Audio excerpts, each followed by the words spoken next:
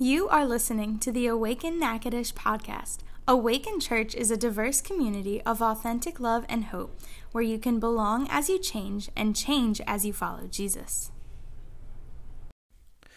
When I was a kid, I used to love to go out with my baseball bat into our gravel drive in the very rural community we lived in West Monroe, Louisiana, and I would throw up a rock and I would swing that bat and hit it, and it would make this loud, this aluminum bat hitting this rock, make this great sound. And of course, as a kid, I'm like, wow, the crowd goes wild. Home run. Then, this is what I was playing. And the reason why I was hitting rocks with my baseball bat instead of an actual baseball or some other kind of ball was because you didn't have to go chase down the rocks. I mean, if you hit a ball, and then you got to go get it. With the rocks, you just hit the rock, and then you pick up another rock, and you pick up another rock, and you go over and over. But I was reminded of this when I heard this story about a little boy who's tossing the baseball up and hitting it wants to hit it with his bat. And he would announce really loudly, as little boys are prone to do, "I'm the greatest hitter in the world! I'm the greatest hitter in the world!" And he'd throw the ball up, but he would miss. And it would be strike one.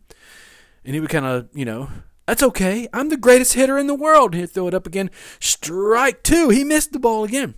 He takes it again. He goes, "It doesn't matter. That's okay if I missed it because I'm the greatest hitter in the world." And he threw the ball up again and strike three. And he pauses and says, "I'm the greatest pitcher in the world." He struck himself out. He's so great.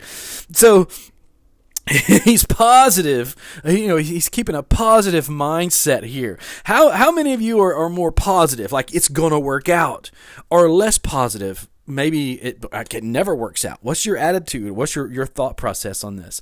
Maybe you're somewhere in the middle, like maybe it'll work out. Maybe it won't. Maybe it will. For me, I aspire to be a very positive person, and actually something I don't necessarily have to work on as much. I'd admit, I'll confess right up front, we're going to talk about how to stay positive today as when we're feeling overwhelmed, and it's not something that's a challenge for me necessarily. It's my personality. Like my blood type is B positive. Not really, it's just a joke. But in life, there are all kinds of issues and situations that can wreck us and can leave us feeling broken. Worry, fear, anger, temptation, as we talked about last week, and in so many ways we can get overwhelmed. And so we've been talking about what happens, what do we do as followers of Jesus when life hits us and gets us overwhelmed? How do you stay positive when you're feeling positively negative? And so we're in the book of James in the New Testament, the letter of James. And chapter 1, we're going to dig in a little deeper here today. So I'd encourage you to grab a Bible or open up your Bible app, and let's go to James chapter 1 together. We're going to begin reading in verse 19. And while you're getting there, let me just kind of remind you what the book of James, it's considered a collection of wisdom for those who desire to become more like Jesus. Like the earliest Christians, received this letter, and there's so much wisdom here for us as we try to follow Jesus, as we want to become more like Jesus. And it's a great place to read and study, especially when you desire to live with peace and joy and hope that is found in being a follower of Jesus. Even when we get overwhelmed, that peace and joy and hope can be there for you. And that's kind of the point for us. So verse 19. "Understand this, my dear brothers and sisters. You must all be quick to listen, slow to speak, and slow to get angry. Human anger does not produce the righteousness God desires. So get rid of all the filth and evil in your lives and humbly accept the word God has planted in your hearts. For it is the power to save your souls. But don't just listen to God's word. You must do what it says. Otherwise, you're only fooling yourselves. If you listen to the word and don't obey, it's like glancing at your face in a mirror. You see yourself, walk away, and forget what you look like. But if you look carefully into the perfect law that sets you free, and if you do what it says and don't forget what you heard, then God will bless you for doing it. If you claim to be religious but don't control your tongue, you're fooling yourself, and your religion is worthless. Pure and genuine religion in the sight of God the Father means caring for orphans and widows in their distress and refusing to let the world corrupt you. Here's our big idea Positive words backed by positive actions build a positive self-image and healthy relationships. Okay? So we're talking about how do we stay positive when we get overwhelmed. Well, here's the big idea we're going to build on. Positive words backed by positive actions build a positive self-image and positive and healthy relationships. So the first thing we want to do is realize that in order to stay positive, you're going to have to check yourself. And as we used to say back in the day, check yourself before you wreck yourself. I was driving a van full of students when I was a youth pastor one time. And I had a lot of experience of driving church vans full of students in our youth ministry. And as we were driving through, it was in Tulsa, Oklahoma. I'll never forget. It wasn't the only time there was road rage, but there was road rage. There was someone who just came flying around, driving erratically, cut us off in traffic, and it really in that moment, I've got a van full of students. They're noisy. I'm amped up. There's a little bit of stress whenever you're doing this, even though I'm usually pretty stress-free. When you're driving and you have everyone else's children, even though they're young adults, they're teenagers, and you're responsible for them, and you have this van that you're responsible for. That's not yours. It belongs to the church. And there's a little bit of stress to this. And so when this person cut me off in traffic, I immediately hit the button for the window to come. The window comes down, and I'm about to yell out the window at this person. I'm literally, the window comes down, and I have just anger building up, and it just hits me. I'm the youth pastor, and all of these students are about to see how I respond. And so I yell out the window, "Jesus loves you!" And then as I'm putting the window up, I say, "But he can't drive at all." and all the students, they laughed, and it was a moment where I could have lost it, and it would have been this very awkward. Man, we just saw something we didn't expect. We saw unchristlike behavior from our leader. And in that moment, it was the Holy Spirit that got a hold of me, that grabbed hold of my mouth, that got a hold of my attitude, and turned it into a moment of anger and stress into a moment of laughter. But I had to check myself. There was that, and again, you have to check yourself, but this is where the Holy Spirit comes in and helps us to check ourselves. And if you're like me, maybe you have to check yourself often. James says, if you're a Christian, I want you to understand this. You must be quick to listen, slow to speak, and slow to get angry. Now we could just take that one verse and meditate on it and realize there is so much there, not just to unpack and discuss, but to make our reality. You must be. I want you to understand. If you're a Christian, I want you to understand this. You must be quick to listen, slow to speak, and slow to get angry. Now, the word quick or swift can give us the wrong picture of what the Bible says of how we should listen, because it doesn't mean to listen in a hurry. Don't listen quick doesn't mean listen in a hurry. Like you're just waiting for them to finish. Being quick to listen doesn't mean you're sitting here right now thinking, okay, get to the point already, Steve. Hurry up. No, that's not what it means. You may be doing that, but that's not being quick to listen.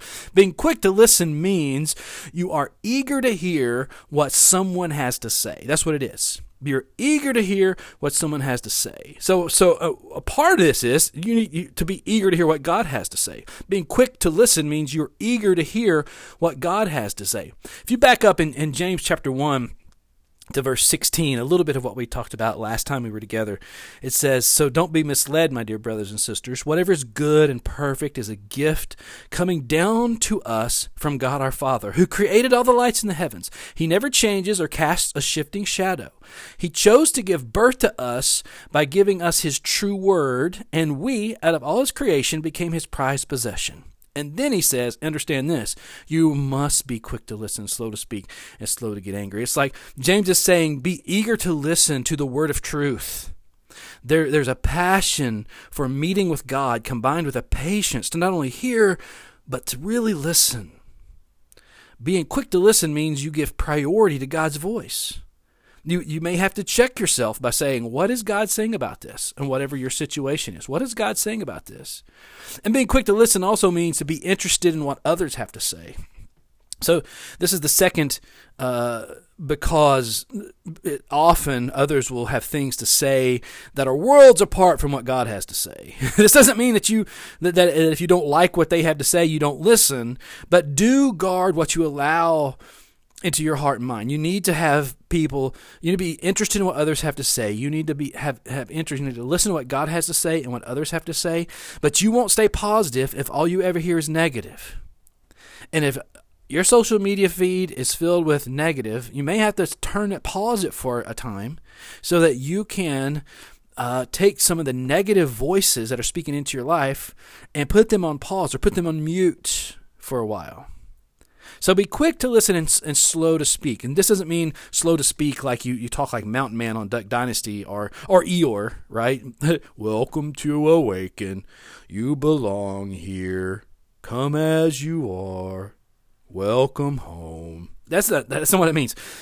Notice that slow to speak is partnered here with slow to get angry. It's like this is like together. It's two parts of one whole. Slow to speak, slow to get angry. This is about reacting to situations in a godly way. Slow to speak and slow to get angry means to take a deep breath and count to 10 before responding.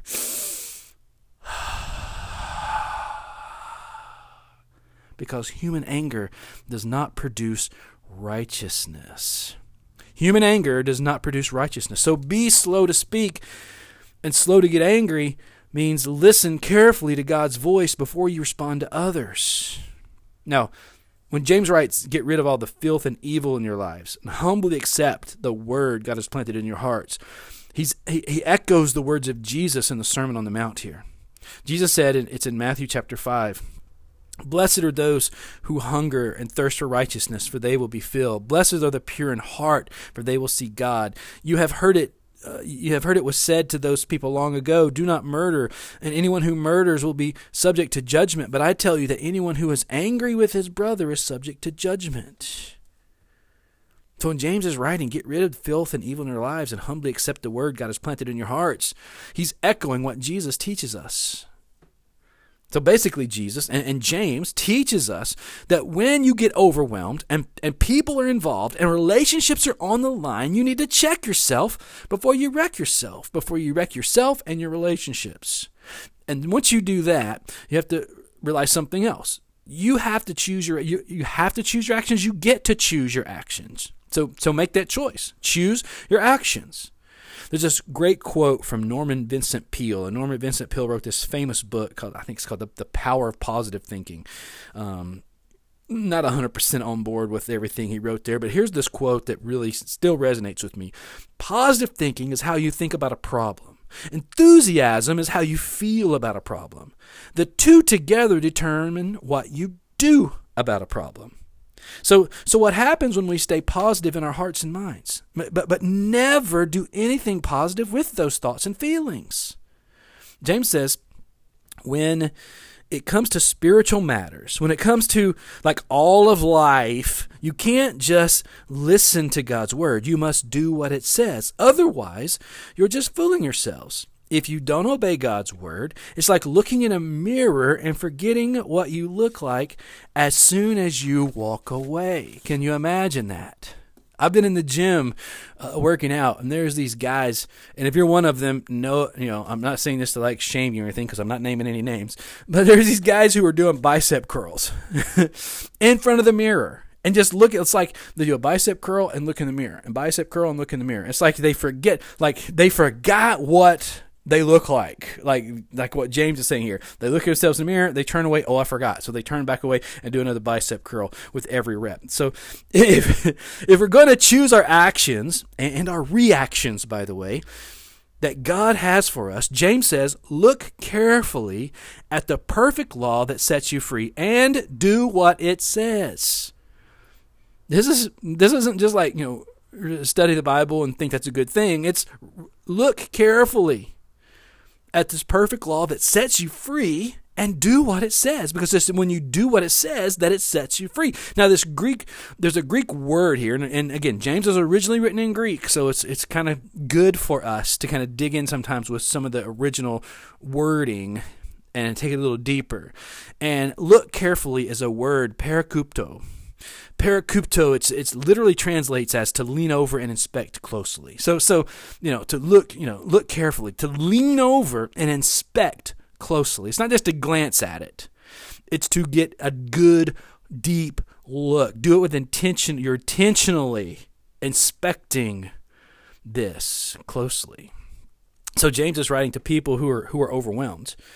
And through their circumstances, their faith in God is being tested and stretched. And James wants to help these readers to go through these difficult times in such a way that their relationship with God deepens and grows. And he knows that in the midst of the struggle, our view of God and what he wants us to do can quickly become cloudy.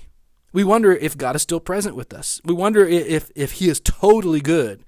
We wonder how much he really cares for us, or even if he does at all. We wonder what our purpose is here on earth, and even we wonder who we are. And James says, lean in intentionally, inspect closely the perfect law that sets you free, and do what it says. A key to staying positive is to choose your actions based on God's word.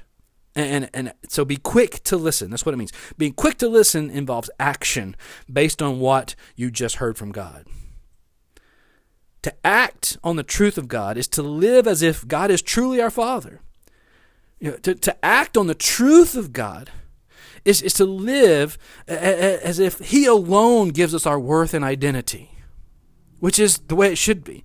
This is allowing the very deep habits of our minds, our words, and our actions to be transformed. The way we relate to ourselves, and the way we relate to others, how we spend our time and our money, our general outlook on life, all need to come under the light of God's grace. James is not saying to simply try harder to live right. Okay? He's encouraging us to do whatever we need to do in order to feed our faith in our Heavenly Father. So we turn our anxiety and our desire to grumble over to Jesus. We hand over each day, each relationship, each thought, each question, each road rage moment to God, moment by moment, allowing our faith in him to become a living thing.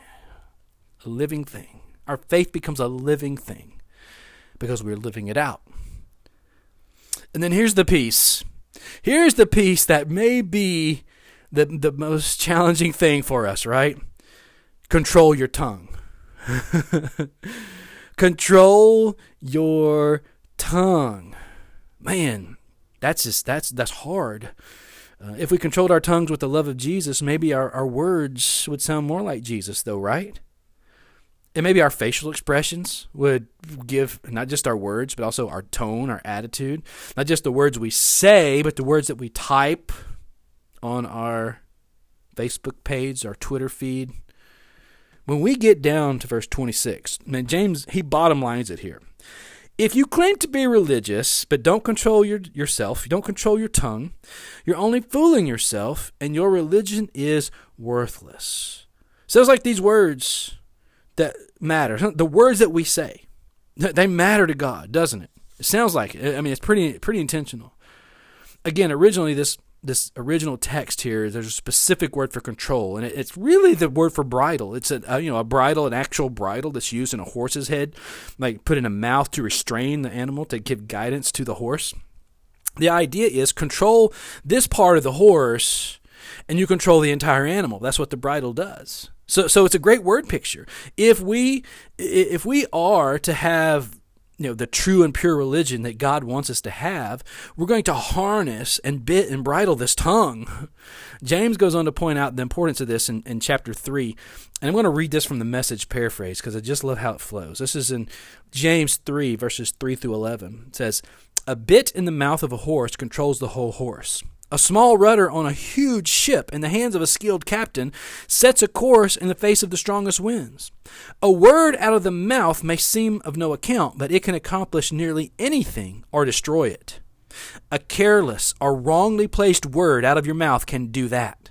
By our speech, we can ruin the world, turn harmony to chaos, throw mud on a reputation, send the whole world up in smoke, and go up in smoke with it. Smoke right from the pit of hell. This is scary. You can tame a tiger, but you can't tame a tongue. It's never been done. The tongue runs wild, a wanton killer. With our tongues we bless God our Father. With the same tongues we curse the very men and women who were made in his image. Curses and blessings from the same mouth. A spring doesn't gush forth fresh water one day and brackish the next, does it? It's almost like James he thinks that there's no hope in control of the tongue, but then you back here to verse 27 of chapter 1. He finishes all this thought about controlling the tongue with this: pure religion that glorifies God means caring for orphans and widows and refusing to let the world corrupt you. The key to controlling your tongue is to fill your heart and mind with the things that honor God. That's what he's getting at here. He's not giving us a specific set of rules and a list for us to do in 2021, although it is good and right and holy to care for orphans and widows in their distress. It is good and right and holy to refuse to let the world corrupt you. What he's getting at is the key to controlling your tongue is to fill your heart and mind with things that honor God. Positive words backed by positive actions build a positive self-image and healthy relationships. And so make this your prayer this week. Maybe your prayer is, God, help me control my tongue. But here's the prayer for the week. Jesus, the struggle is real, and so are you. Right now, would you overwhelm me with your thoughts and feelings and help me stay positive? Jesus, this is our prayer right now. The struggle is real, and we confess that, but so are you, and that is our major confession.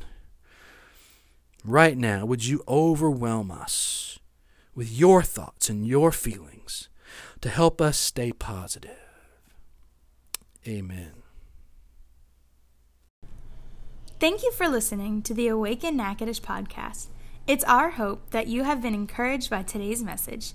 Find out more about Awaken Church at awakenla.church, or find us on Twitter, Instagram, and Facebook at Awaken Church LA.